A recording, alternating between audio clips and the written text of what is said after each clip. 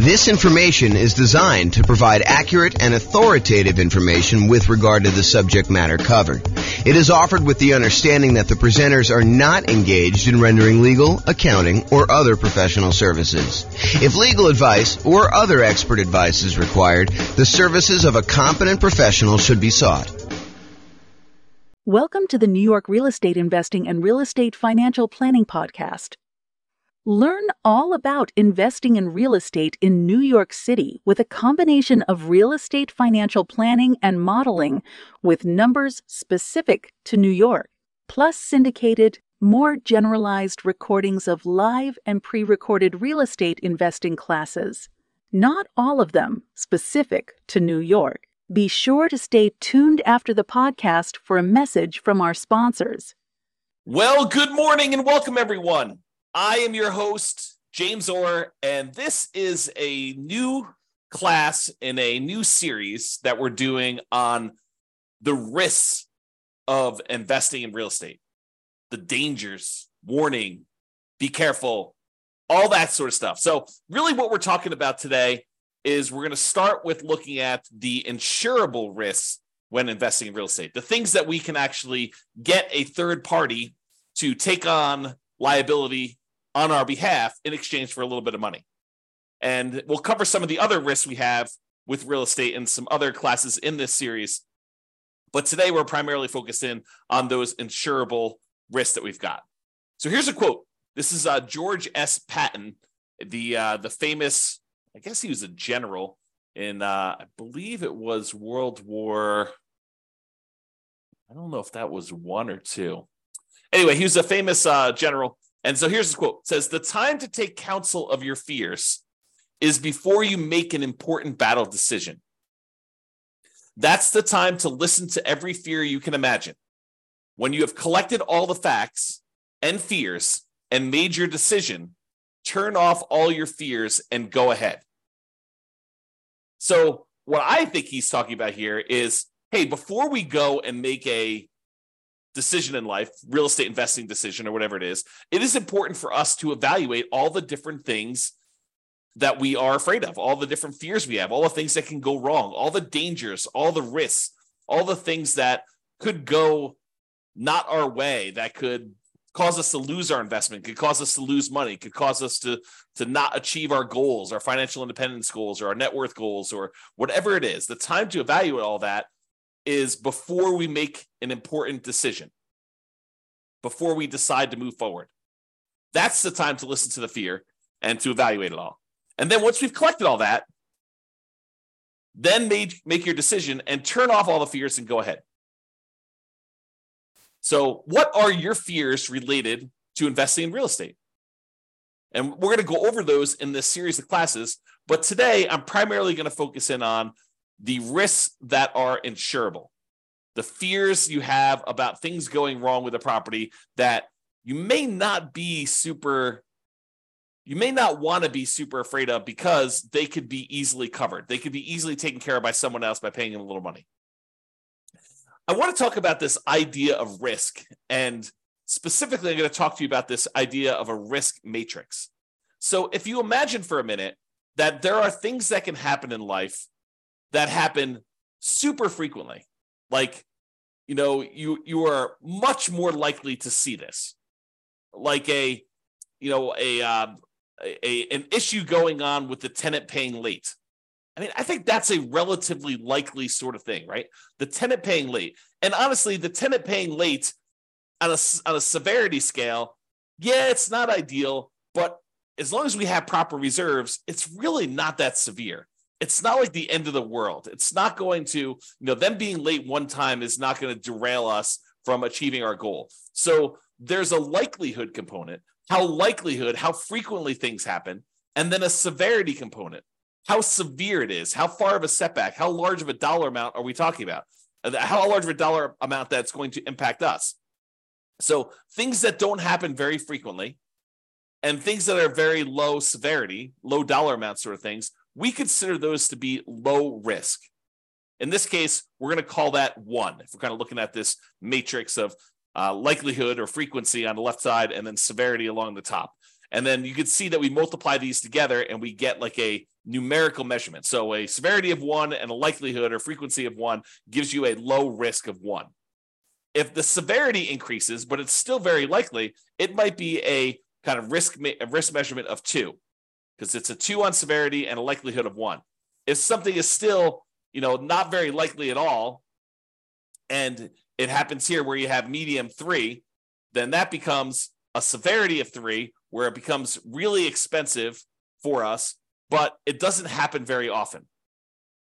Then you've got stuff where it's increasingly likely, where this was low likelihood, this was medium likelihood, and this was high likelihood, and you can see how the risk kind of grows there.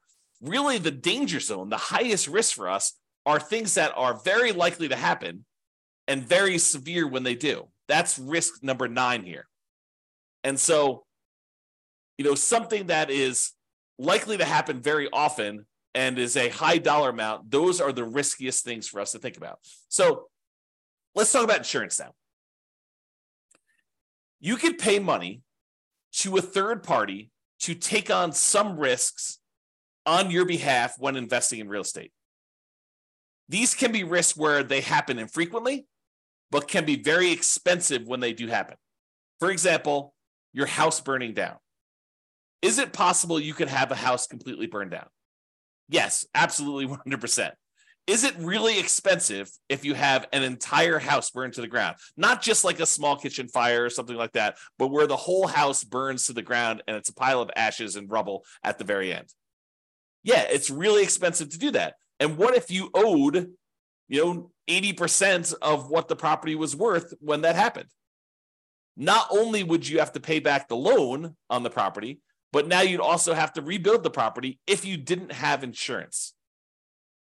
But there are companies, insurance companies, who are willing to accept your payments to protect you in case that unlikely event happens and you have a catastrophic loss, or if you even have a small loss, right? They'll cover small fires, but they'll also cover these large fires. And the way that they can do that is they can look at the overall risk profile of what are the chances of a house burning down?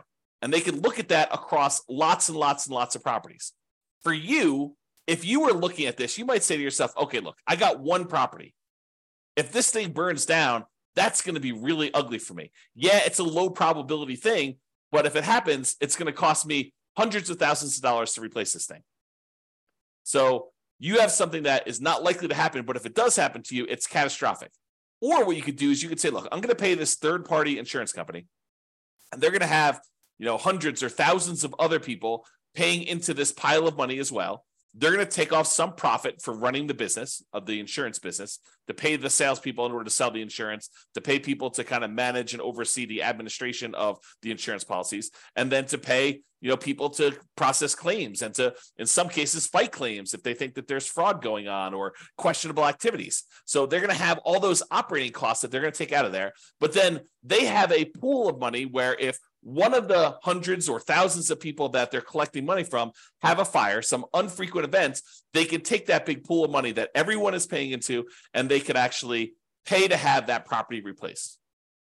And because each individual's person's chance of having a fire is really, really low, but over 1,000 properties, it is a higher chance that there is going to be a fire on one of those 1,000 properties. They are likely to pay out a bunch of money on that thing. And that's how that works. Okay. So getting back to insurance. So it's not likely to happen if it happens infrequently, but if it does happen, it's really, really ugly, like that fire. But for a small fee, you can pay someone else to aggregate this risk, as we described with the insurance company. So for a relatively small fee, they can insure you against loss and make a profit, because it's not just about them covering your loss. They have to be in business to make money to pay the people that work for the insurance company to do that. Now, if you had a large enough number of properties yourself, you could technically self-insure, right? Or you could self-insure with one property, but it may not be prudent for you to do so. But imagine for a minute that instead of the insurance company collecting premiums from 1,000 different people, because they have 1,000 different properties spread out across a different city or different state or different country, so they have some risk where it's not going to be like, a forest fire where all the houses in a certain area get burned down. It's not like you've got, 1,000 units all in one spot. But if you had all your properties geographically diversified, you could choose, instead of paying the premium on 1,000 different properties to insurance company, you can say, look, the economics now say that for 1,000 different properties I have, I could take the money that I would have paid otherwise to this insurance company. I could set it aside so that when I do have a fire on one of my 1,000 properties, I will have money set aside to be able to do to protect myself and to rebuild the property in case there is a fire. So you could self-insure. Now, I'm ignoring for a moment here that if you get a loan on the property, the lender is going to require that you provide proof of third-party insurance. In most cases, they will not allow you to self-insure. And I'm ignoring that fact. But if you have all these properties free and clear, if you have 1,000 properties free and clear, you could choose to self-insure. You could choose to be the one that sets aside all the money that you would have otherwise been paying for a premium, and then use that when you have fires in your properties or other events. I mean, we're using fire as an example here. Okay. So that is the idea. Instead of doing it and saving the money yourself, which you should be doing even if you decide not to pay a third-party insurance company. It's not like you save all that money. You save some of it. You save some of the profit that you'd otherwise be paying the insurance company. But then you have to take on that role. You have to kind of put the money aside, invest the money, have it in a safe, secure spot where it's available. If you have an emergency, you need to manage that oversight. You need to make sure that you take care of estimating the amount you should be setting aside and coordinating all that stuff. So you don't actually get rid of those roles. You would have to provide those yourself if you decide to self-insure. Or you could pay an insurance company and all those roles are taken care of for you by a team of people that are doing this. Okay? There we go. So let's talk about what the insurable risks are. So these are the most common insured risks. We mentioned one already, the risk of fire. So some people are concerned, what happens if I buy a rental property and the house burns down? Well, you could buy insurance where the insurance company will cover you in case you have a fire on the property. And it's relatively inexpensive. For the fact that you could have to replace a, $400,000 property, you might be able to get fire insurance for, $1,200 a year. It's going to vary a little bit depending on market and what else they're covering and things like that. But they can insure you in case your entire property burns down for about $1,200 a year. The chance of it happening is low, but when it does happen, the chance of a large payout is definitely there. They could have to spend, more than the amount of money than they collected in order to deal with your fire. Similarly, lightning damage. That's another commonly insured one where they will cover damage caused by lightning. Or another commonly insured one is hail damage, where you have hail coming down and it damages your roof, it reduces the lifespan of your roof, or damages the paint, or breaks windows, or breaks plastic, or damages wood on your property. You can have severe hail damage, and you can have that covered by an insurance company. Insurance companies will often also cover theft. So someone stealing something from your house, taking something off of your house, or, cutting your air conditioning unit and actually walking away with it. They can cover things like that where you will be covered for those sort of things. So if you're concerned about, what if someone comes and steals my air conditioning unit, you can get insurance for that. And the point I think I'm trying to make with some of these insured ones are, there are legit things to be concerned about when you invest in, honestly, with anything. In life, there's risk, right? So there are true risks, and no matter what we do, we choose to take on additional risks when we invest in real estate, just like we would choose to take on additional risk if we took our money and invested in stocks or bonds or crypto or Beanie Babies, or decided to start a business, or we hid the money under a mattress. Like, everything we do has some type of associated risk. By choosing to do that thing, we take on the risk associated with that, unless we can purchase insurance from a third party where we eliminate that risk. We transfer the risk from us in exchange for a little bit of money to someone else who then has part or all of that risk. Because sometimes it's not like they're covering everything. For example, with the insurable risks like fire, you will probably have a deductible. There's going to be part of it that you need to pay out that is your responsibility as part of the insurance claim. And then the insurance company will pay the rest up to certain limitations as outlined in your policy. Okay. So, for example, theft is another one where they will cover things like that. They may also cover vandalism. And vandalism is an interesting one because I think we a lot of times will think of vandalism like, someone spray painting a fence or, someone spray painting a garage door or damage to a car on the property or something like that. But sometimes vandalism can be things like people deliberately smoking meth in a property or cooking meth in a property. I think depending on how the policy reads, and you'll want to definitely talk to your insurance agent to understand what is covered and what is not covered, but that may be considered an act of vandalism. Okay, so realize that may be a weird one for you, but it could be something that's covered. Personal injury. What if someone gets injured on your property? You hear a lot about this in like asset protection classes where we talk about protecting yourself when you acquire these properties, protecting yourself and protecting the other properties you own from being taken in case somebody gets injured on the property or you injure somebody driving around town or doing something else. Like there is insurance you can buy to protect yourself from somebody coming after you for an injury that they had or sustained on a property or that you caused them somewhere else. So personal injury. And then liability. If you do something wrong that was not intentional or deliberate, but it was accidental, there is insurance that you can get that covers some additional liability there. Okay. And I'm not an expert on insurance. You really need to go talk to your insurance agent to understand like what is covered and what is not covered. Don't go to them and say, but James told me that it works this way. Understand that what your policy says, what is written in your policy is going to be what is covered. And get clarity from your insurance agent. That's part of what you're paying them for, is to help you understand what is and is not covered. And ideally, you want them to give you their opinion in writing so that you have it written down somewhere in case it ever comes up in the future that you need to have some type of discussion about why something is or is not covered when you thought it was. Okay, so those are probably the more commonly insured risks: fire, lightning, hail, theft, vandalism, personal injury, liability. Okay, now there are some less commonly insurable risks. For example, loss of income. Something happens to your property, like a fire, and now you no longer have rent coming in while you're waiting 6 months for the insurance company to get the adjuster out there to get approved, for the money to be actually sent to you, for you to line up all the contractors and get all the work done. And, you have, 1 month of demo to take down the stuff that was burned and left there. And then it takes you another couple months to get everything else done in order to get it built out. And then by the time, 2 months later, it might be 6 months or a year by the time you get your property back working. And guess what? You have a mortgage payment that is due every month, even though the property is burned down. So potentially problematic. So you can get insurance that covers loss of income, where you're unable to collect on the property because the condition of the property is there. You can get the insurance company to actually give you money as part of the policy. I mean, you're paying for this insurance. It's not free.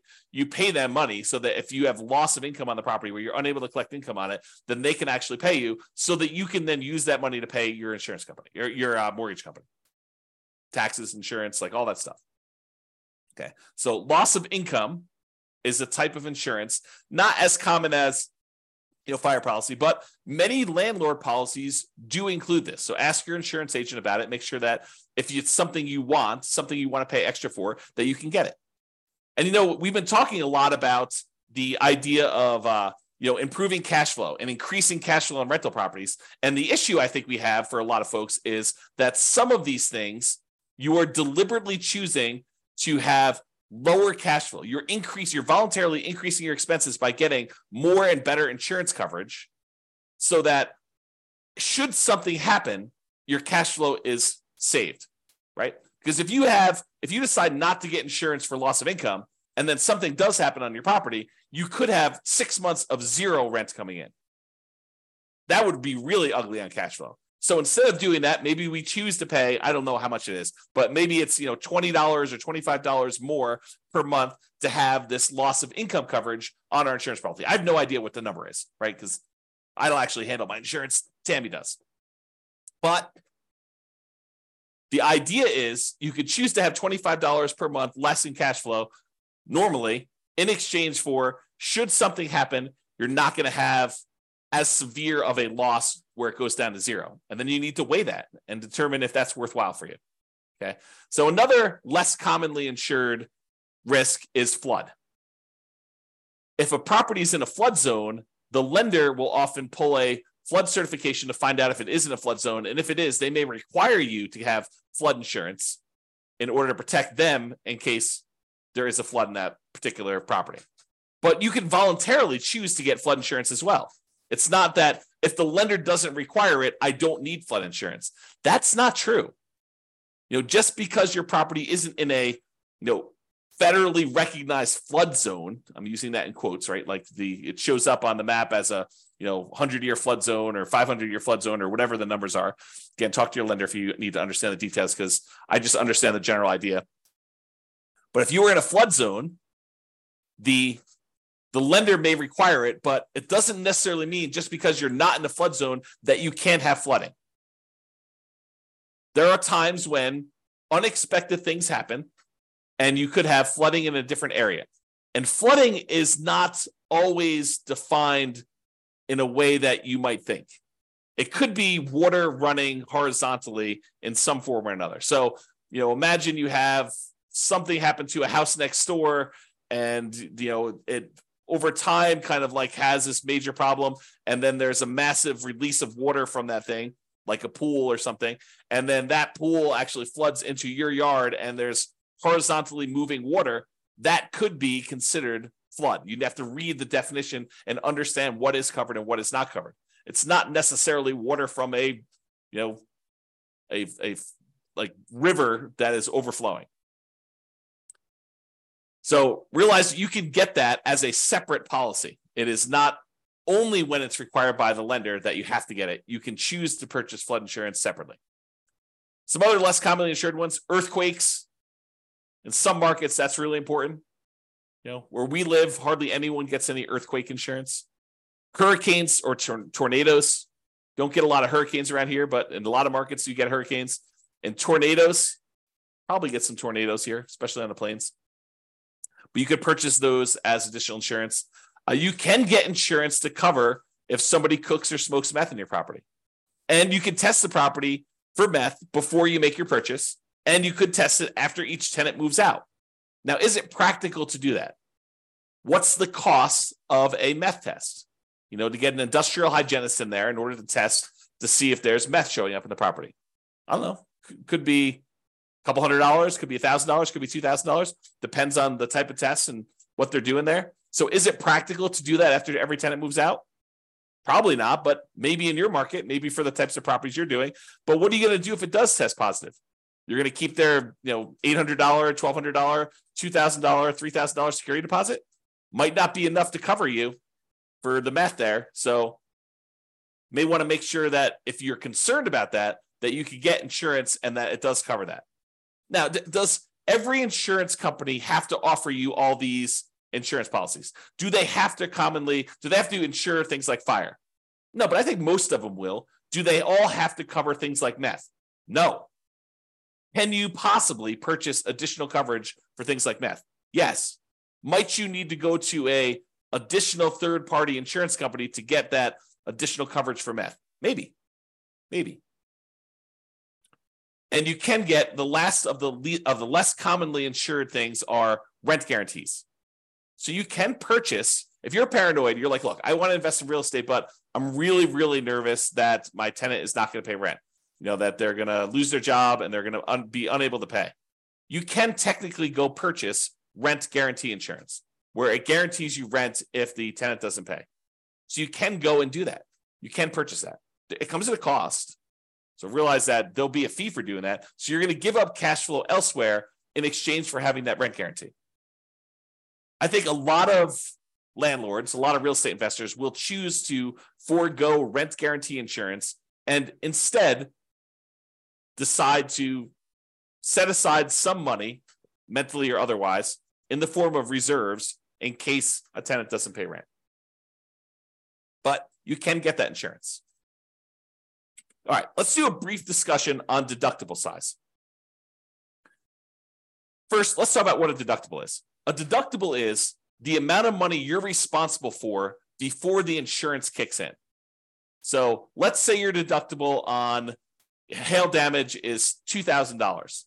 Basically, if there's less than $2,000 worth of hail damage, you're paying that claim. So you make a claim with your insurance company, they send an adjuster out, they say, look, the total amount of damage is $1,800, your deductible is $2,000, so you're responsible for this $1,800. Okay. And you pay a certain dollar amount for the insurance and that deductible amount.